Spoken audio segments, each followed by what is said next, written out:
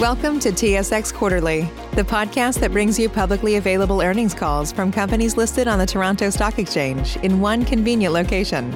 Gone are the days of looking through confusing websites. You'll find the important information right here. Enjoy the call.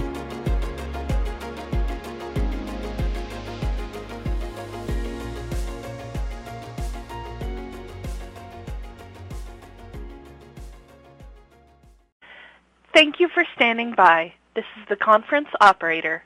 Welcome to the IGM Financial Third Quarter 2021 Earnings Results Call. As a reminder, all participants are in listen-only mode and the conference is being recorded. After the presentation, there'll be an opportunity to ask questions. To join the question queue, you may press star, then 1 on your telephone keypad.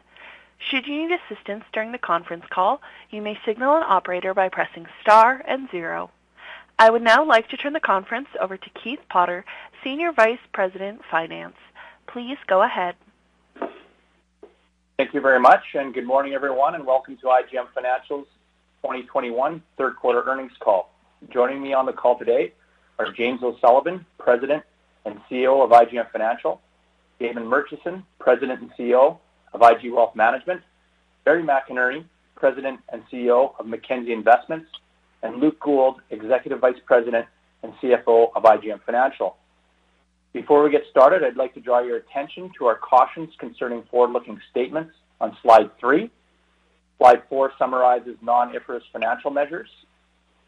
And on Slide 5, we provide a list of documents that are available to the public on our website related to third quarter results for IGM Financial.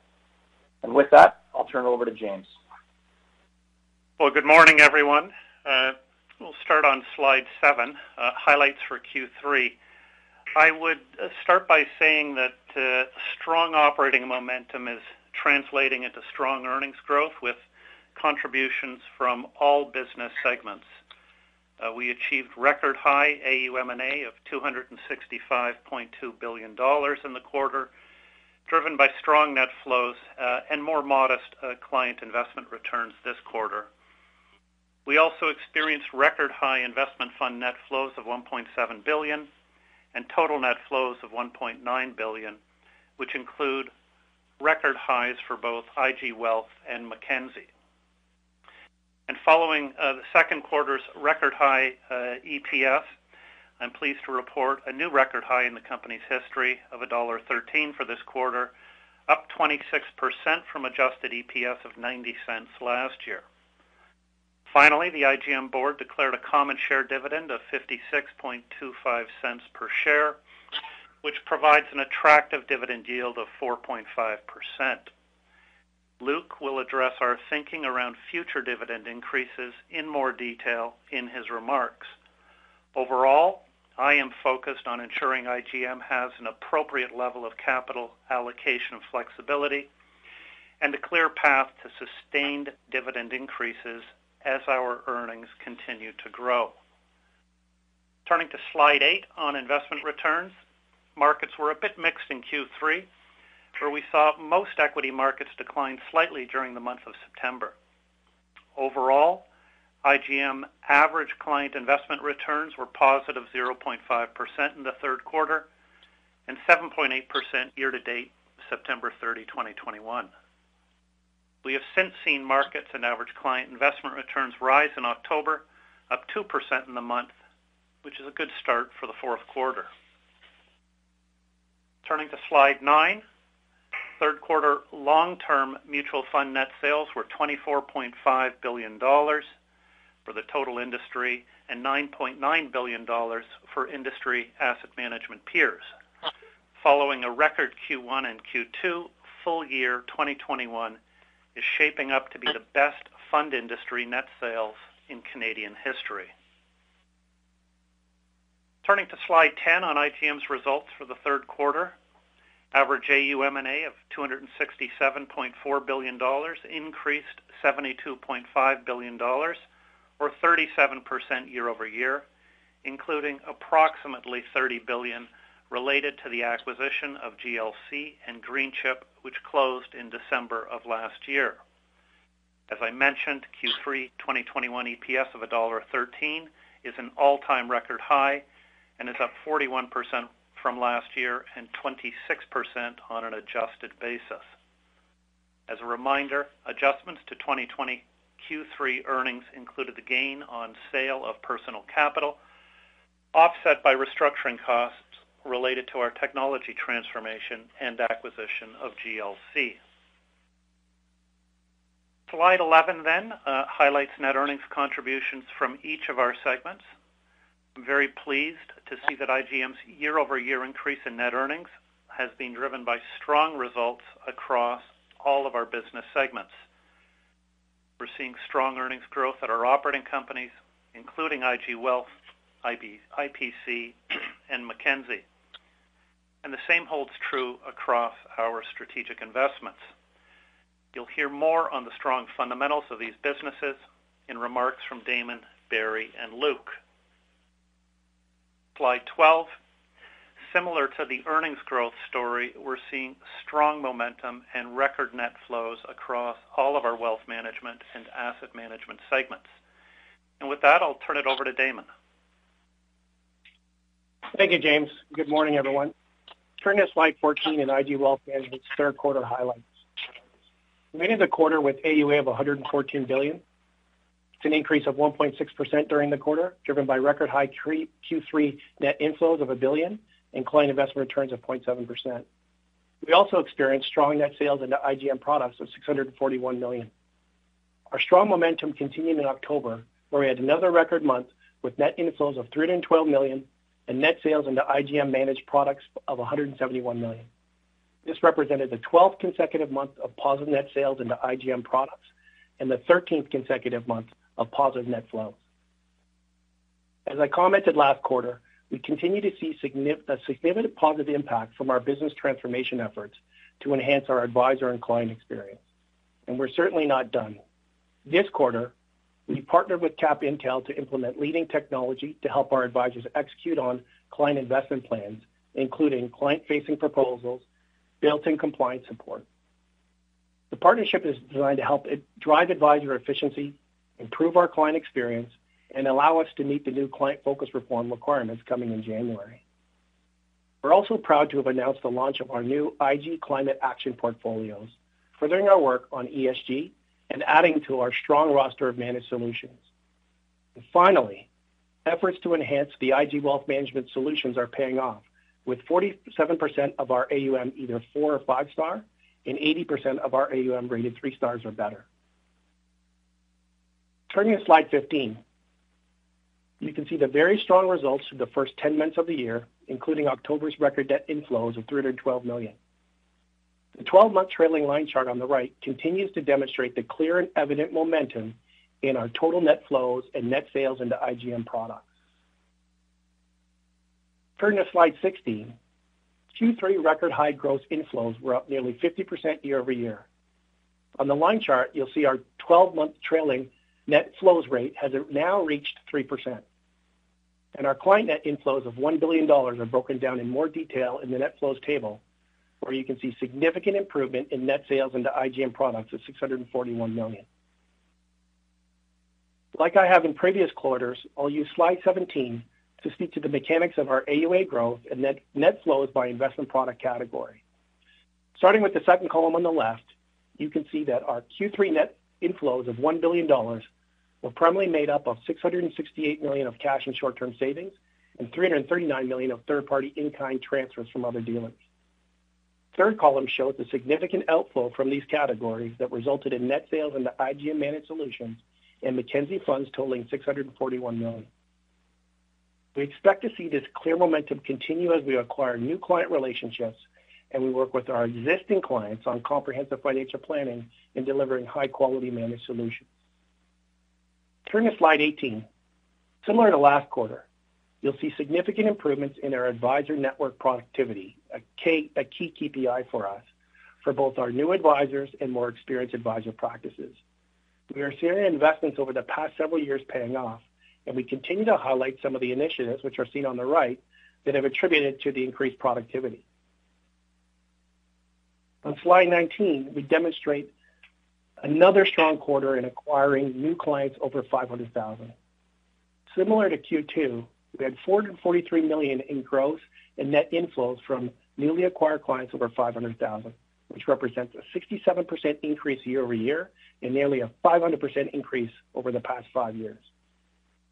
On the right-hand chart, you can see our increased focus on the mass affluent and high net worth segments, along with the reduced focus on the mass market, has resulted in a trailing 12-month flows of over $1.6 billion. Turning to slide 20. This highlights our new suite of climate action portfolios that provide clients with the opportunity to both support and take advantage of the global transition to net zero emissions. Our new portfolios are aligned with the goal to reach net zero emissions by 2050. The portfolios will invest in both equity and fixed income securities, offering our clients a suite of single solutions addressing different investment outcomes, from protecting capital to providing income to a focus on long-term investment growth. Portfolios will allocate investments to one or more climate-related approaches, which include best-in-class companies with leading climate practices, thematic allocations to green solutions, lower emitters of GHG emissions, and the employment of stewardship practices to prioritize climate policies and outcomes. With these portfolios, our clients can feel confident that their investments will strive to positively impact the world around them while taking advantage of emerging investment opportunities in the sustainability space. Before I turn the call over to Barry, I'll quickly touch on the positive impact of our ongoing efforts to further enhance our investment products in managed solutions on slide 21.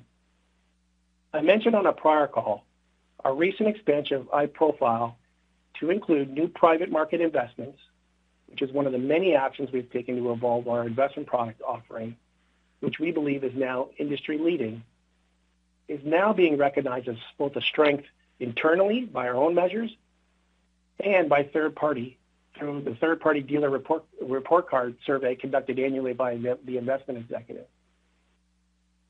I'd also like to highlight our strong investment performance as measured by Morningstar. As of September 30th, we had 47% of our assets rated 4 or 5 star and 80% rated 3 star or better. Given where we started the year with 17% of our assets rated 4 or 5 star, we're pleased with our trajectory as it ranks us among the top firms in the industry. Lastly, we created and filled the new role of Chief Investment Strategist for IG Wealth Management with the hiring of Philip Peterson. This important new role reports directly to myself and will lead our thought leadership both internally in the organization with our advisors and high net worth clients and externally with the media and to all Canadians. This is an ideal complement to our comprehensive financial planning approach. The IG Edge stems from our ability to build long-term stable relationships with our clients and our expertise in building, monitoring, and executing personal financial plans that leverage well-constructed managed solutions. Our managed solutions are built around leading global asset managers that focus on both public and private asset classes.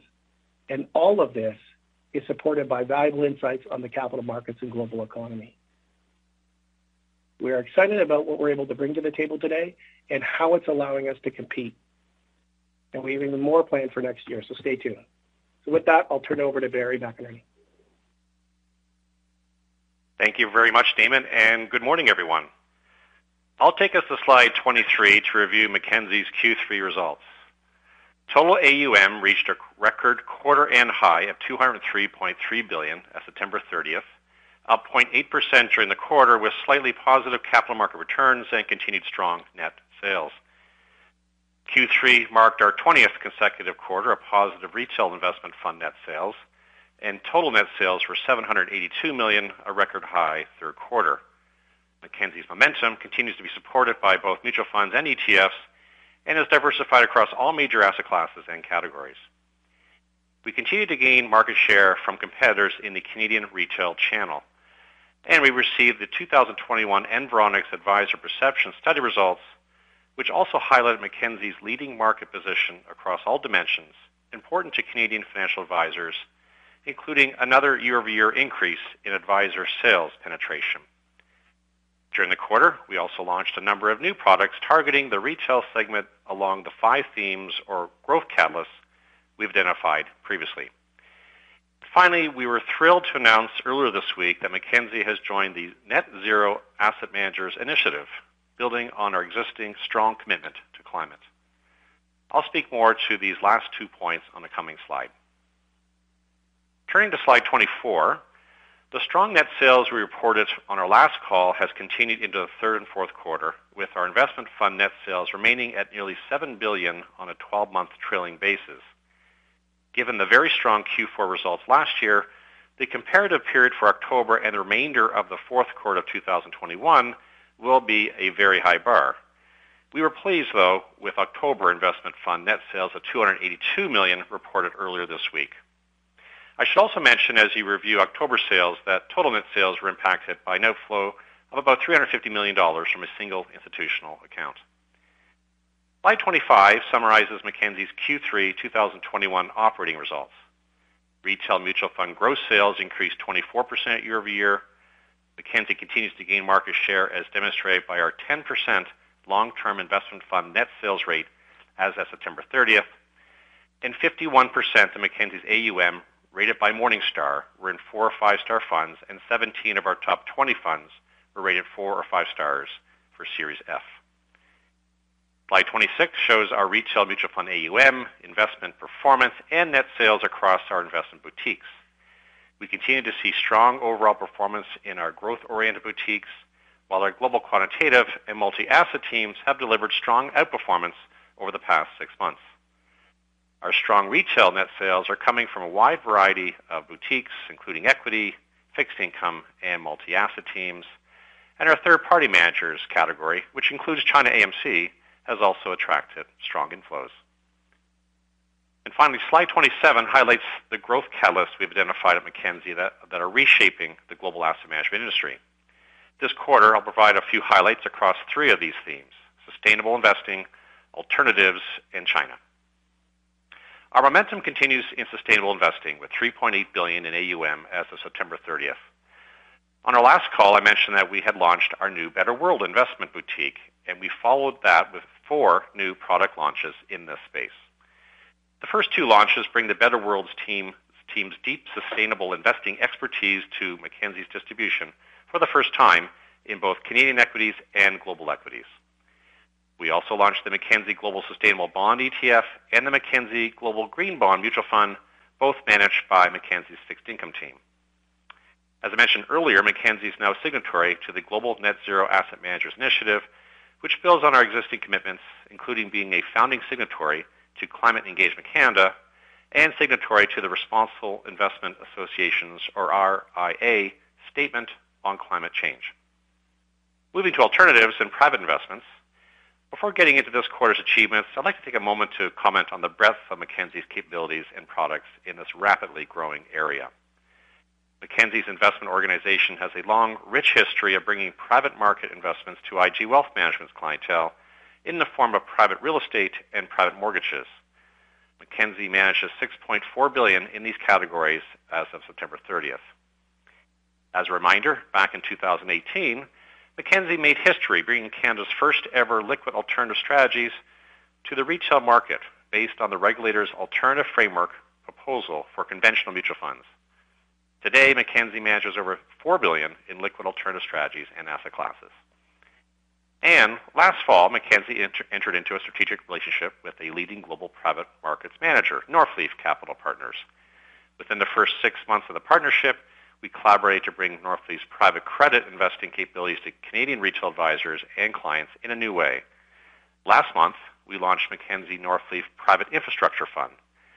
We have plans to bring all 3 of Northleaf's private markets programs to retail, with private equity up next. Northleaf itself had another very strong quarter of fundraising, with $1.1 billion completed during Q3, growing their total AUM to $18.6 billion. Finally, we launched 2 new mutual funds to further help Canadians seeking to gain investment exposure to the Chinese capital markets. These 2 products will be sub-advised by China AMC, and they join our highly successful Mackenzie China AMC All China Equity Fund to create a suite of products addressing the investment opportunities in the second largest economy and second largest capital markets in the world.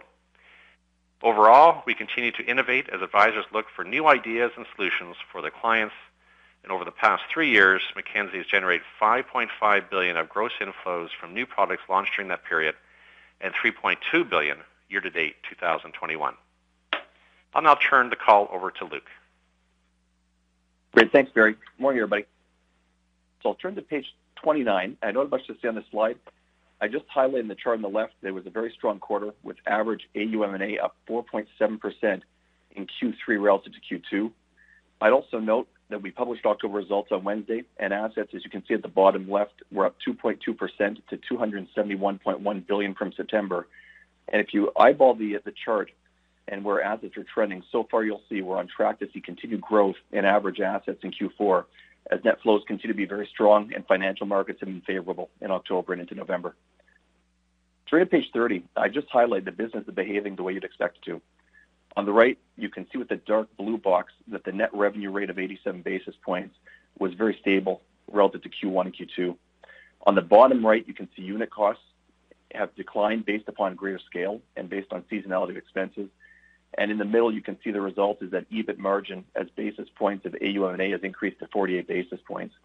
I'd also remind, as you look at this chart on the right, that the acquisition of GLC occurred January 1st this year, and that's the reason for the change in rates in Q1 21. Going to page 31, you can see our consolidated income statement.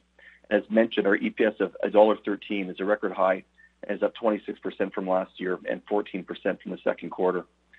The only point I'd call out on the P&L, and you can see we've highlighted as point one on the right, is business development expenses of $71.2 million in the quarter.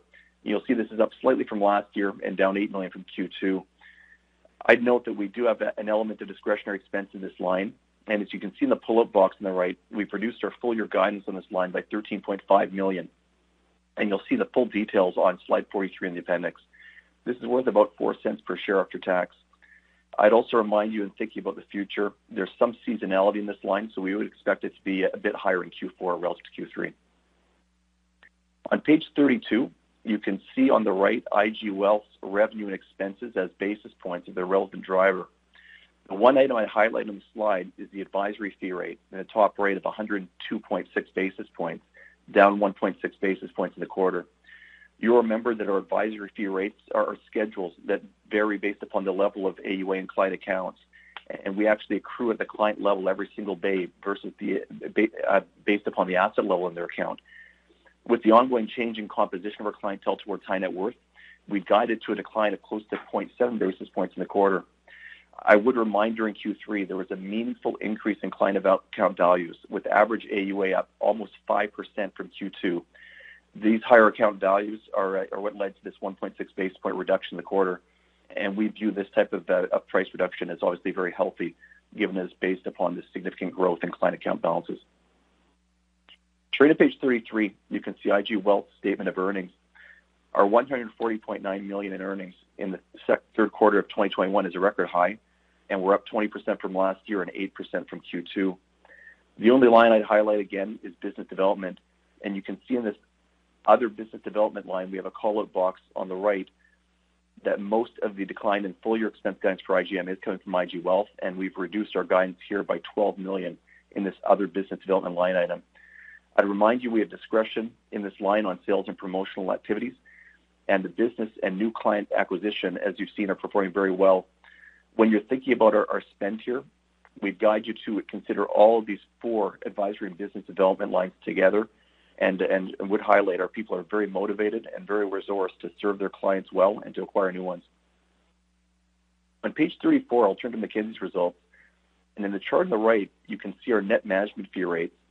If you look at that yellow line, you'll see the weighted average fee rate to third parties has continued to increase up to 54.7 basis points. And this is a result of strength in retail and strength in equity and balanced offerings, which tend to have higher fees. And if you look at page 35, you've seen this chart before. There's a lot of detail on it. And we do seek to use this slide to let you know how business development expenses will travel based upon the volumes that are being put on at Mackenzie. If you look at the chart on the left, you'll see that Mackenzie continues to put on very strong sales results. And for our expense guidance, we've anchored to $4.1 billion in retail mutual fund net sales for the full year. On that chart on the left, you'll see that the light blue line, and you'll see it is trending towards $4.1 billion, which would be about $800 million in mutual fund sales during the fourth quarter. As you could extrapolate from the 4 bars way over on the right-hand side of the chart, and you look at that third row from the bottom, business development expense, where we've guided to about $4.1 billion would result in a full-year expense of about $92 million. And that is a reduction in expense guidance of about $4 million from what we published in the second quarter. Go to page 36. You can see Mackenzie's statement of earnings. At the bottom, you can see the Q3 results of $71 million is a record high, and it was up 47% from last year and 26% from Q2. And I would remind there is a lot of operating leverage in Mackenzie's business, and it's net selling very well. So we would expect strong earnings growth to continue. Turning to page 37, just a few quick remarks on China and Northleaf. On the left, you can see our Q3 21 earnings of $17 million from China AMC are up 62% from last year and 15% from Q2. As you know, China AMC is a consistent leader in the Chinese domestic asset management industry, and it's been maintaining share and maintaining market position within a very high growth market. You'll remember that half of the global net flows into the asset management industry in the next decade are expected to come from China. And while there certainly will be volatility for us along the way, we're very excited about the future of China AMC and very excited about our business relationship with them. On the right, you can see the year-to-date growth in Northleaf's AUM.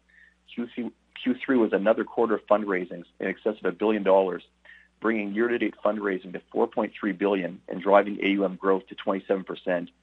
I'd highlight for you that revenue growth from these fundraisings comes not at the time the business is committed, but comes at the time that the money is invested and put to work. So we do have a good line of sight into revenue and earnings growth over the coming quarters as a result of this fundraising activity. Turning to page 38, this slide is intended to highlight our strategic investments and to demonstrate that these investments are conservatively worth $4.6 billion at September 30th.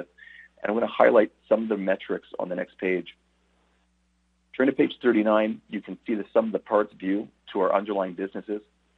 I first highlight that everything on the slide is anchored to 2021 expected earnings, and we haven't repositioned to 2022. I'd make two quick comments. The first on China, which you can see is the fifth column from the right. We've approached valuation from the standpoint of our entry multiple when we did the acquisition 4 years ago of 17.5 times next 12-month earnings. And we've applied this multiple to analyst consensus for 2021. And this consensus obviously was before you having the information on the Q3 results we posted today. I'd also note that we did do our acquisition on the basis of 17.5 times next 12-month earnings. So this we view as a very conservative view of the value of China AMC to actually apply that multiple to 2021 expected. And in the bottom left, as we typically do, we've taken our $49 share price when we went to press. We deducted off a conservative value of each of our strategic investments from the market cap, and we've done this to arrive at an implied PE multiple for IG and Mackenzie relative to their peers. You'll see this approach would suggest that there's room for multiple expansion. These businesses have significant momentum and are posted solid earnings growth that we're very excited about. And then turning to page 40, with the significant growth we've seen in our earnings, we did want to give some context on the dividend, which you'll see we've maintained at 56.25 cents this quarter. On the top left, we remind that traditionally we've considered increases at a payout rate of around 60 to 65% of earnings. You can see here in the bottom left table that we've introduced a new measure, cash earnings, to profile the earnings that's distributable. There's currently about a $150 million difference between reported earnings and cash earnings, and this reflects two things. First, the difference between the sales commissions we pay and our commission amortization, and with rising sales activity, this delta between the commission amortization and commissions paid has risen. And second, the difference between our proportionate share in the earnings of Great West, China AMC, and Northleaf, and the dividends that we receive from them. You'll see in the third point in the top left, we highlight that we would consider recommending a dividend increase at a payout rate closer to 60% of cash earnings. And you can see in the table at the bottom, we're currently running at 71%. On the right and the top, we've given a bit of context on our choice. And I point out a few things. First, as you all know, and you can see in the chart on the right, our payout rate is unconventionally high relative to other Canadian financial service firms and global asset and wealth managers. And most important is point 3. We see many alternative productive use for capital deployment. This includes reinvestment in business, it includes M&A, and it includes share repurchases. So there's a lot of room for us to deploy this capital and to create shareholder value, and that is a big consideration for us in addressing the dividend. On closing, I would highlight and reinforce we're very committed to growing earnings, and we're very committed to growing our dividends over time, and we're feeling confident about the future. That concludes my comments. Ariel, I'll turn it over for questions. Thank you. We will now begin the question and answer session. To join the question queue, please press star, then 1 on your telephone keypad. You will hear a tone acknowledging your request. If you are using a speakerphone, please pick up your handset before pressing any keys. To withdraw your question, please press star, then 2. We will pause for a moment as callers join the queue. Our first question comes from Nik Priebe of CIBC Capital Markets. Please go ahead. Okay, thanks. Wanted to start with a question on the accelerating growth of the earnings contribution from China AMC in the quarter. Is there any additional color or granularity that you could provide on the performance of that business, maybe with respect to the net flows rate as a percentage of AUM, how that compares to the industry, anything notable on investment performance?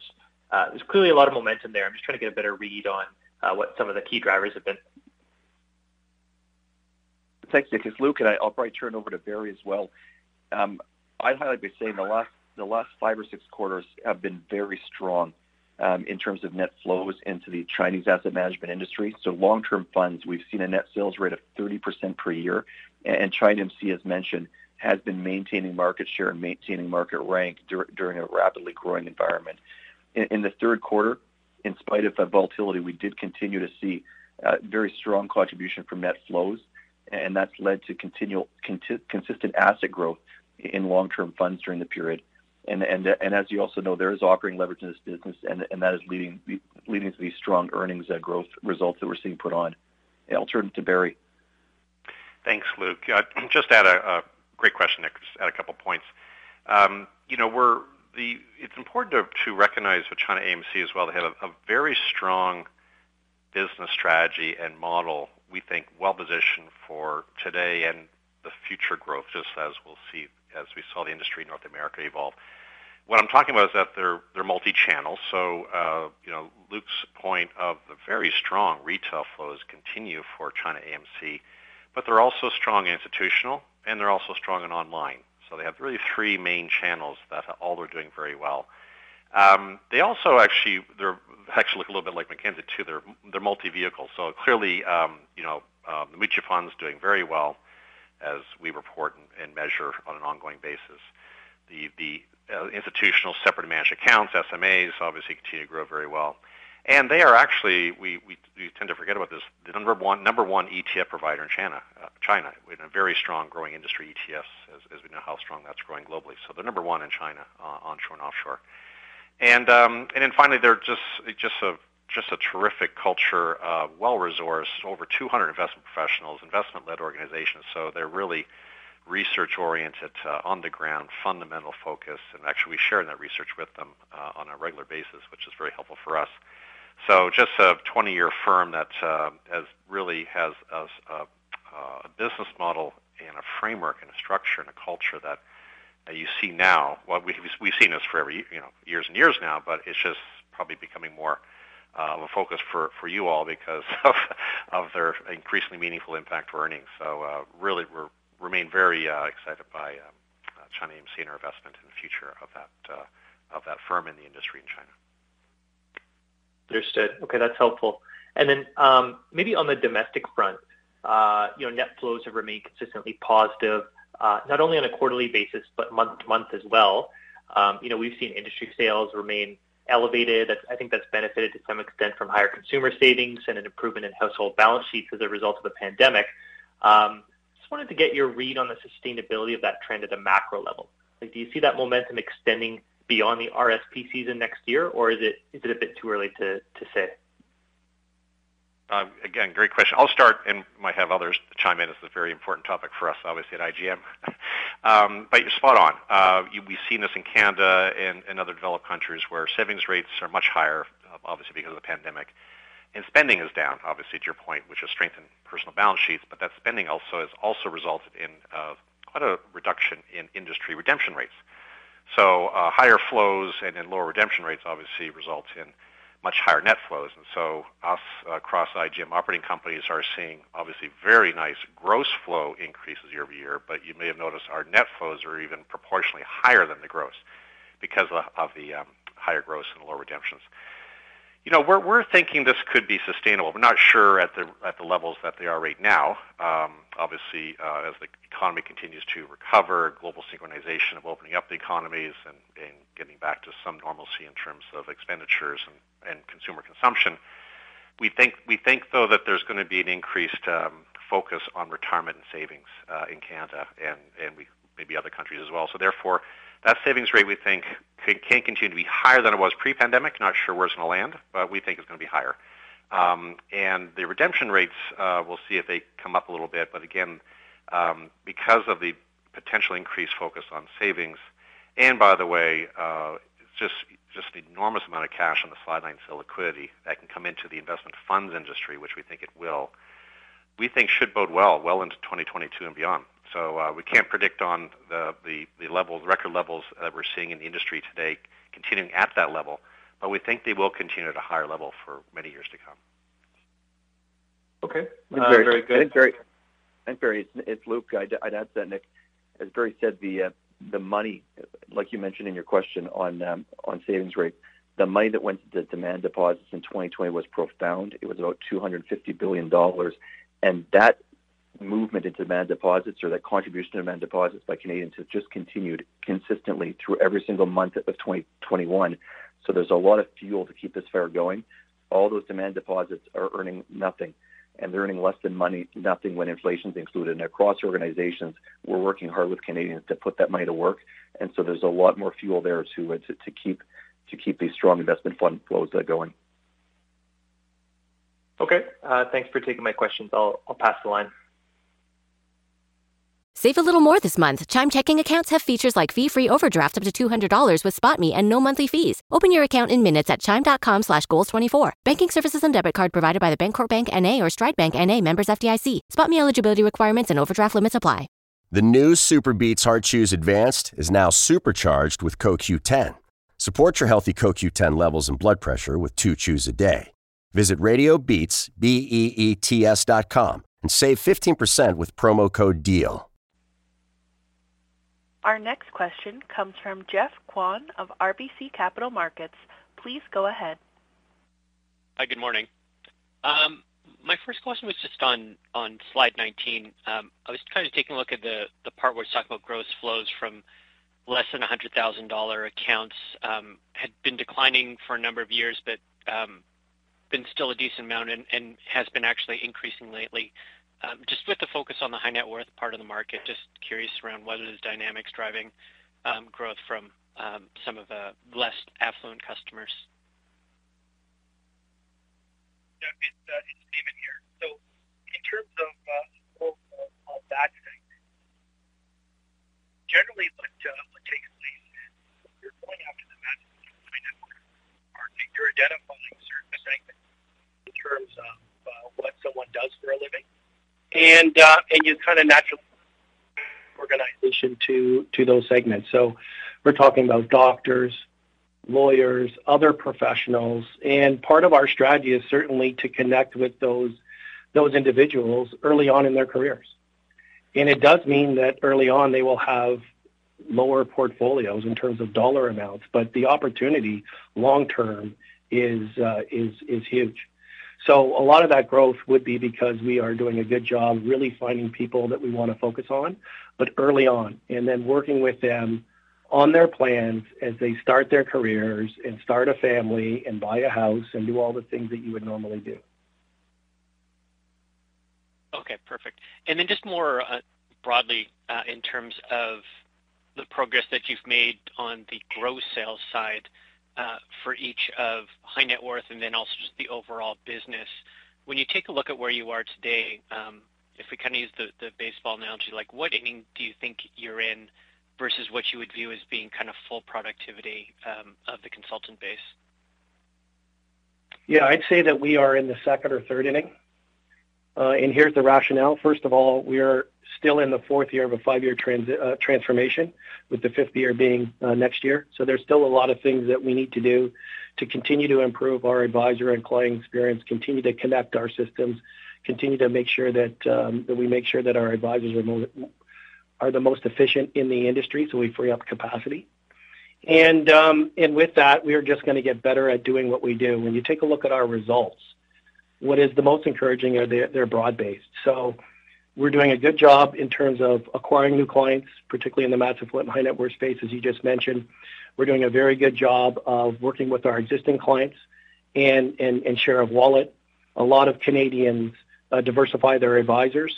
And right now we're finding that, quite frankly, a lot of the competition is not stepping up. And if our clients have one or two other advisors, they're consolidating with us, which is great.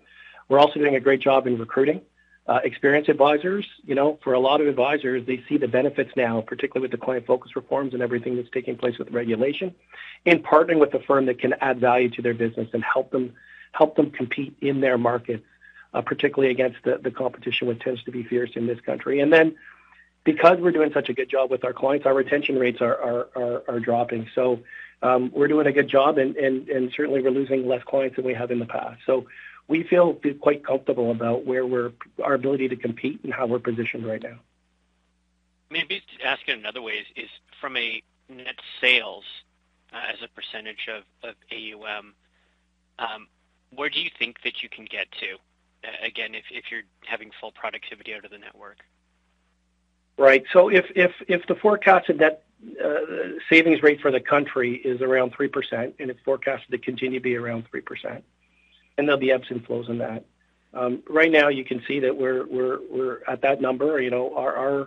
We feel quite confident our ability to punch above that weight, and 3% plus. That's what this business is built to do.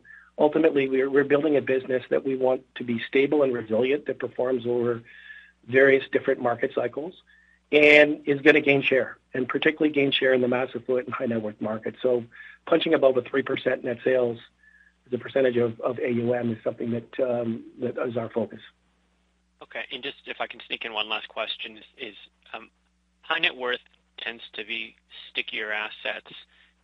Do you expect then the redemption rate to decline over time versus historically what we've seen at IG Wealth?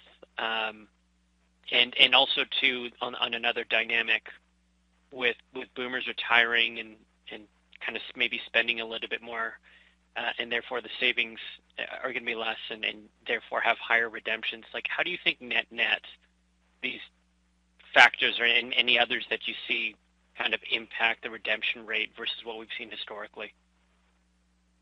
Well, I think if you're building your business properly, I think mass affluent and high net worth, our focus is on making sure that our retention rate is obviously as solid as possible.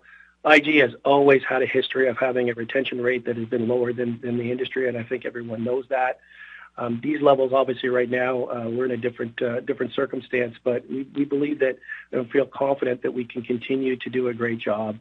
Now, as it relates to the aging population and decumulation, this is the key here. So as long as you have a sales force that is diversified and you have a sales force where you're bringing on new talent and you can continue to do that, we feel quite comfortable that we'll have a nice mix of clients. The first question you asked, I talked about bringing on young professionals.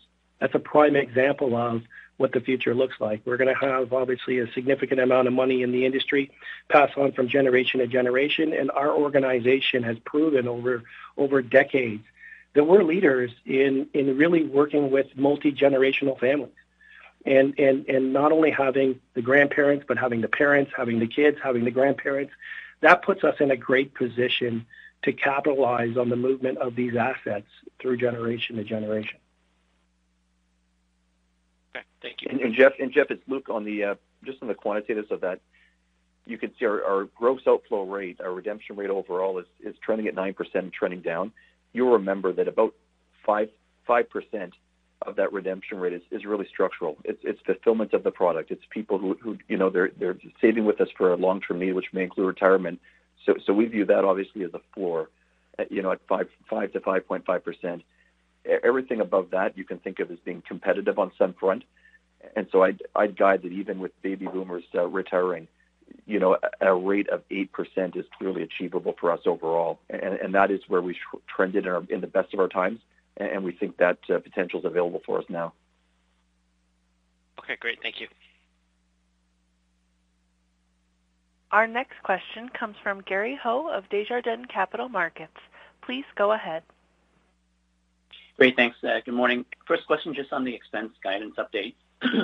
Looks like the biggest decline is within IG's BizDev expense line.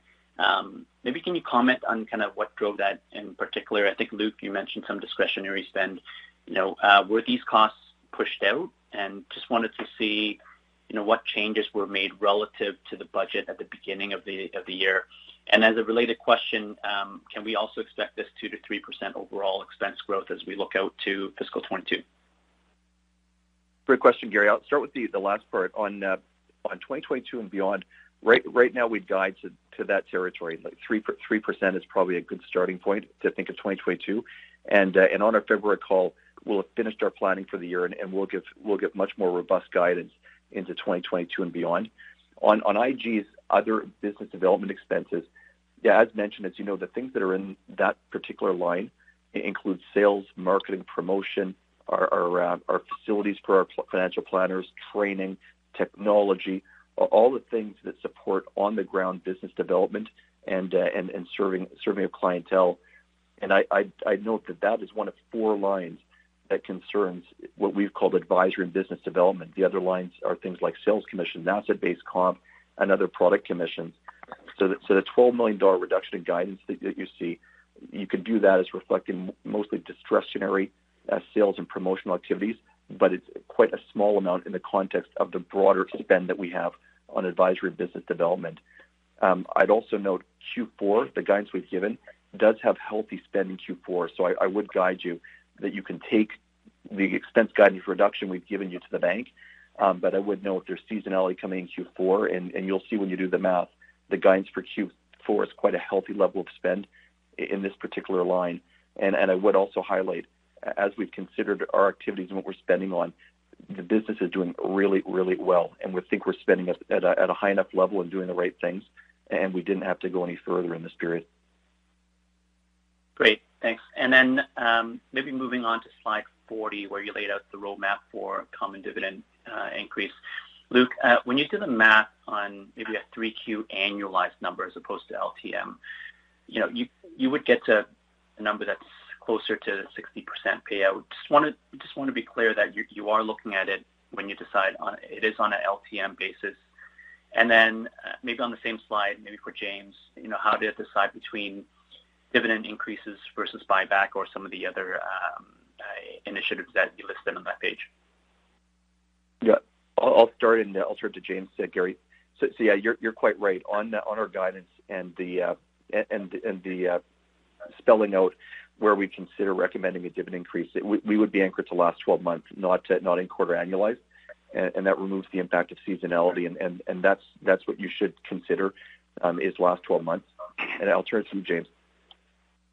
Yeah, Gary, we, as we've said before, we believe we're in for, an active M&A environment, given confidence levels, given the macro environment generally. And so, we are thinking actively about deploying capital in M&A. And as we've discussed before, from a wealth management perspective, we view that industry organized around the world. It's organized kind of nationally or regionally. So our aspirations in wealth management would be very much focused in Canada, particularly in high net worth and ultra high net worth segments. And then on the asset management side for Mackenzie, of course, it's a statement of the obvious, but Mackenzie very clearly participates in a global industry and is competing in Canada against global giants. So For Mackenzie, we're prepared to look more broadly geographically if we can enhance its capabilities. That could be in Canada or outside Canada. So M&A is something we're certainly thinking about, but buybacks too are going to be part of the toolkit. But I would say at this point, more focused on M&A opportunities than buybacks. Great, and then maybe just follow on to that, James, just on the M&A side for Mackenzie, that's mostly in Canada, or you're looking at global as well? And then a related part to that, obviously very strong on the retail side. How about on the institutional side? Any interest in buying institutional managers? Yeah, I'll start and I'll let Barry add. But Mackenzie very clearly competes in what is truly a global industry. And we need to be mindful of that. It's not a Canadian industry. It's truly a global industry. And so when we think about kind of positioning Mackenzie 3 to 5 years out, we think about how do we make it a stronger competitor in what is today a global industry. And so, for Mackenzie, we will be looking more broadly than just to Canada geographically for opportunities to both enhance its investment management capabilities and perhaps some distribution will come with it. And I'll let Barry add to that answer. Great. James, you got it spot on, and thanks for the question, Jeff. It is really a combination of the fact that we like to continue where we think we have gaps. We don't think we have any gaps right now, but we're always looking for strong global investment capabilities to bring to Canada. Northleaf obviously is based in Canada, but they're preeminently global. Greenchip the same. As you know, we've lifted out a team in Boston, a wonderful institutional quality quant team. They're doing very well, up to $5 billion AUM last 3 years. We've got a team in Dublin, a team in Hong Kong from Legacy IGM, and they're just terrific, mostly compete in the institutional world. So we're always looking for investment talent capabilities, as James mentioned, anywhere around the world. So that's irrespective of borders. And then we can bring that into our obviously robust Canadian retail business. But also, as James mentioned, our institutional business, we love our business, and it really provides diversified sources of revenue. We do it in a very targeted and limited fashion in terms of a handful of capabilities that we think are of interest to global institutional investors in Canada, United States, Europe, and Asia, and so we continue along that journey.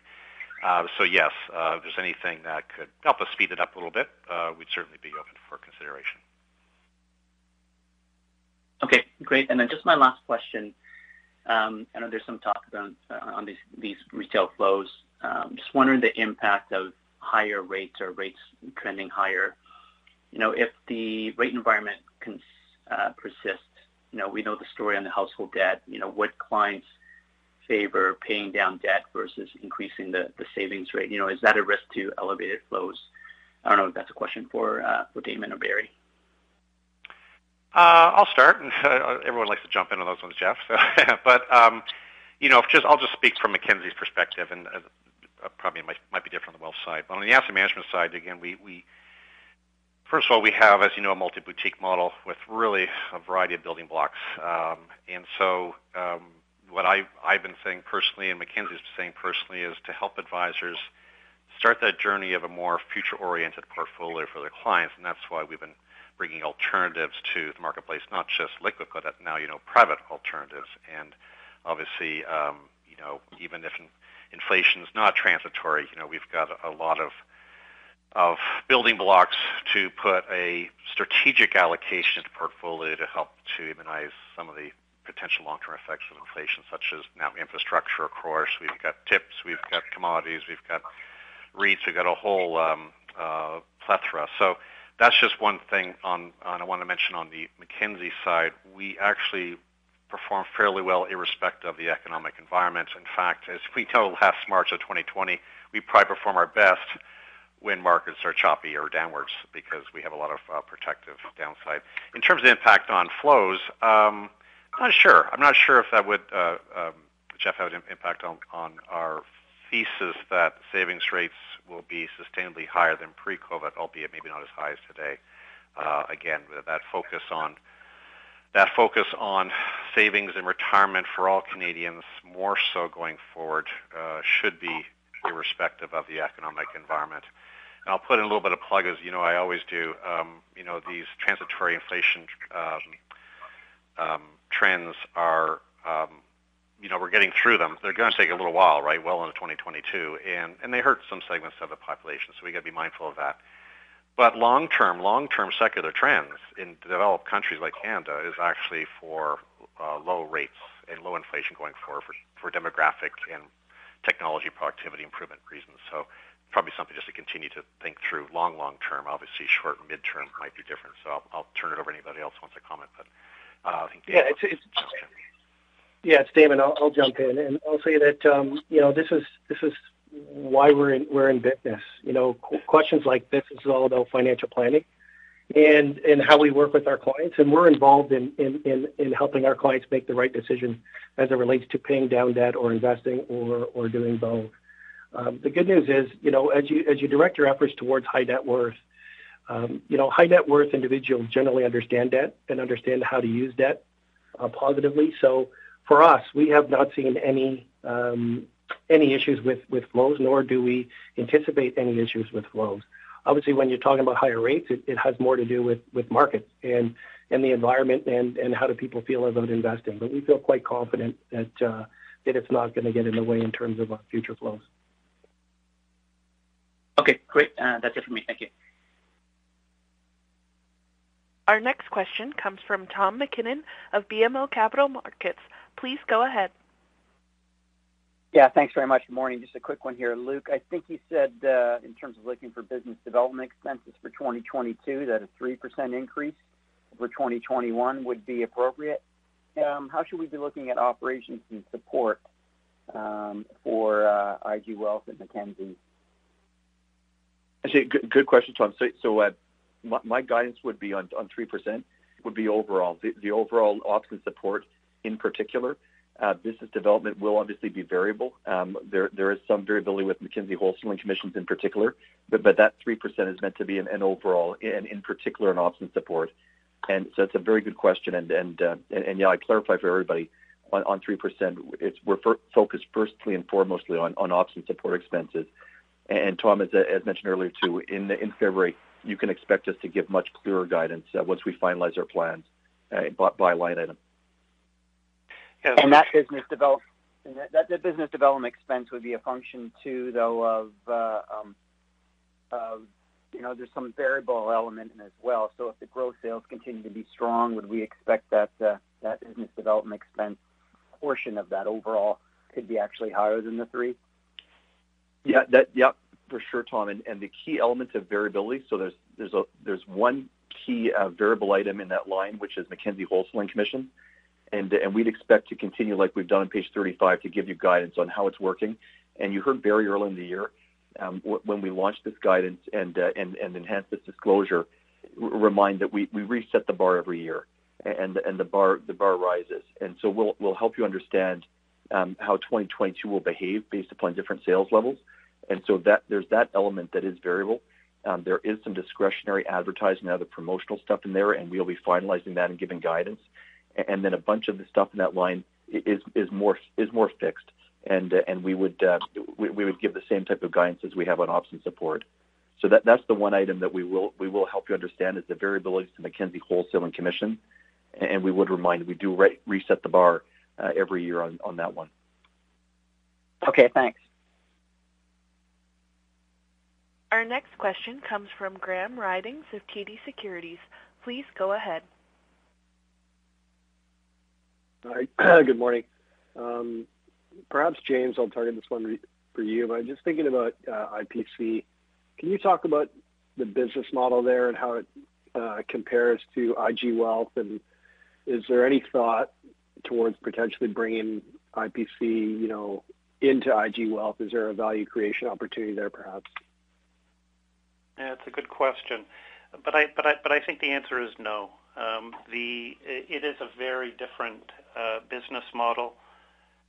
These are with very different You have advisors who have a different contractual relationship, of course, with IPC than IG Wealth advisors would have with IG Wealth. You have a very, very different grid. You have a very different allocation of expenses. So I do view the businesses as being quite a bit different in many respects. In many respects, IG Wealth is a unique and I think a uniquely successful model within the industry. But I think what you should anticipate with IPC and look, it's executing well here, as you can see from the results. But there's a big push on as we speak to purchase practices, convert books where it makes sense to more of a salary plus bonus model as opposed to the current quite high grid payouts. And they're also exploring, indeed more than exploring, starting to execute on an ICPM model where money is being managed on a discretionary basis. So as I've said earlier, I like IPC because I think this industry is in for a lot of change over the next several years as a generation of advisors who helped build this industry in the 80s and 90s approach retirement and think about succession and what they're going to do with their books. I think new industry architecture, new economic models are going to emerge, and we very much view IPC as our opportunity to experiment and participate in those new models. But to go back to the core of your question, as we sit here today, I do view the two models as quite a bit different.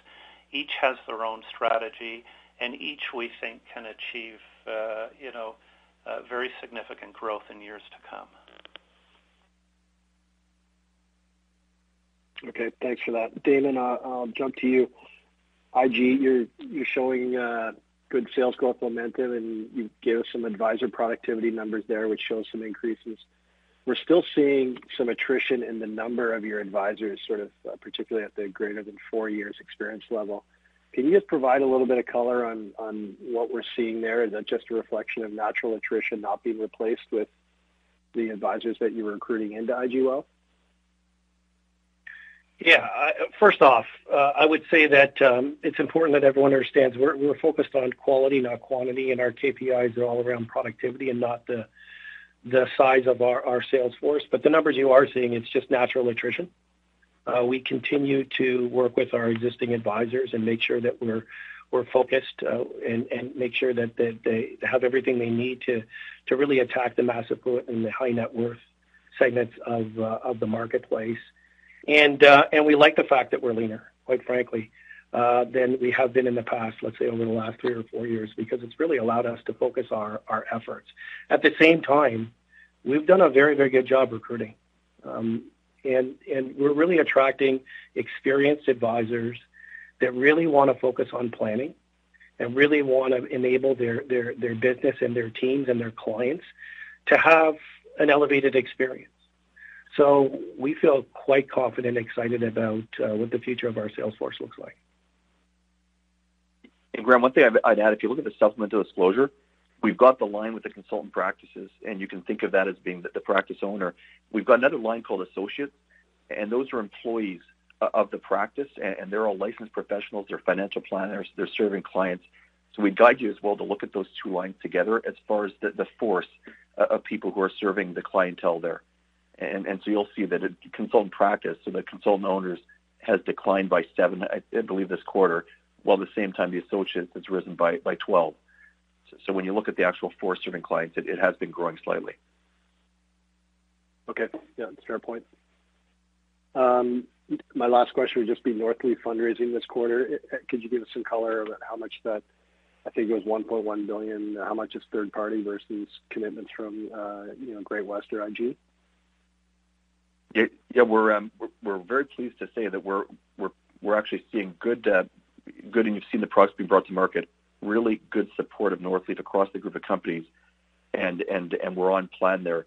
But in spite of that, substantively all of this fundraising is from outside the group, and it is well diversified across private equity, private credit, and infrastructure. And I'd say one of the bright lights that we're seeing as well, that the Northleaf team's excited about, is we're starting to see more foreign clientele within the numbers. Traditionally, Northleaf has been, their investments have been global, but their clientele has been primarily Canadian. And so that's one change that we've seen in 2021 that's very healthy, is they're executing well on their vision of having a lot more clientele outside of Canada. Great. Good for me. Thank you. Once again, if you have a question, please press star, then 1. Our next question comes from Scott Chan of Canaccord Genuity. Please go ahead. Good morning. Maybe just going back to Northleaf, the asset growth has been impressive, almost 25% since you acquired it. What proportion of those commitments, I guess, year to date would be within versus kind of external? And I'm just trying to get a sense on looking forward, in terms of Northleaf being in a lot of your solutions and kind of the stability and growth within that. Yeah, of the $4.3 billion, you can think of the group having furnished around $500-600 million of that. So substantively, all of that new business has come from third parties, and we see that growth continuing. And we're going to obviously support Northleaf with all we've got, and you can see us actively putting Northleaf into our managed solutions, launching products at Mackenzie, and Great-West Life is also supporting them wherever they can. But the bigger opportunity is obviously with third-party business, and the team at Northleaf is very focused on growing their clientele, and as I mentioned, growing their clientele outside of Canada, which is a huge opportunity for them. And the earnings for Northleaf, it seemed to punt above your original guidance. Is there like an updated guidance that we should think about for 2022? Because it seems like the assets probably are tracking a bit better than you expected, in my view. Yeah, it's great. We've got very good line of sight on the revenues from this business. And so when you see the fundraising, as highlighted on page 37, those are new commitments. The revenue comes on when the money's put to work and invested. And so we have these commitments in hand, and the revenues are going to grow and the earnings are going to grow as the money's invested. So right now, our original guidance for 2021 was $10 million contribution from Northleaf. And I'd guide you for 2022. You can probably expect about double that. So about $20 million, and that is a function of all the business activity that's been put on this year. That's super helpful. And just going back to the SG&A question for 2022, I just wanted to make sure, and I know you're going to refine it next quarter, but are you talking about total 3%, including business development and operations and support, acknowledging that business development has that variability? Yeah, that's right. So you can think of it as being 3% overall, with the qualifier on business development and the fact that Mackenzie wholesale and commissions are in there. Right. And just lastly, James, just on the capital, you talked about NCIB or share repurchases being a bit lower on the priority. When do you expect to renew your NCIB or initiate one? Because I don't think there's one right now. Yeah, no, you're correct. There is not one right now, but look, let's see how the next several months unfold in terms of capital deployment. But that's certainly something we're thinking about for some time in 2022.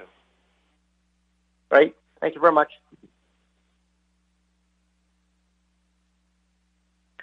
This concludes the question and answer session. I would like to turn the conference back over to Mr. Potter for any closing remarks. Thank you, Ariel, and thanks to all of you who joined the call today. We wish you a great upcoming weekend. And Ariel, with that, we'll close out the call. Thank you. This concludes today's conference call. You may disconnect your lines. Thank you for participating and have a pleasant day.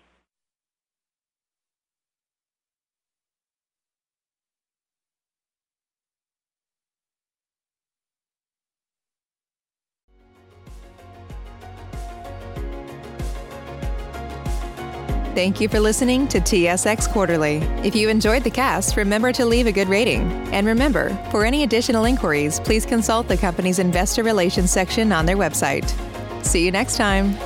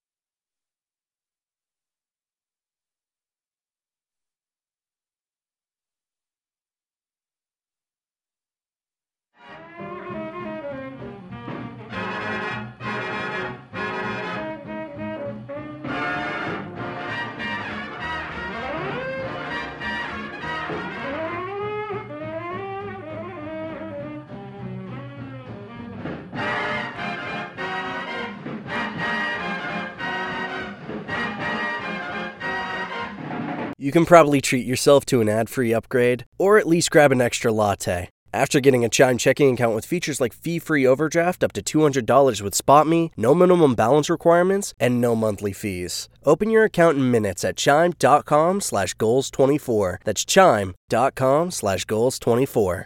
Chime. Feels like progress.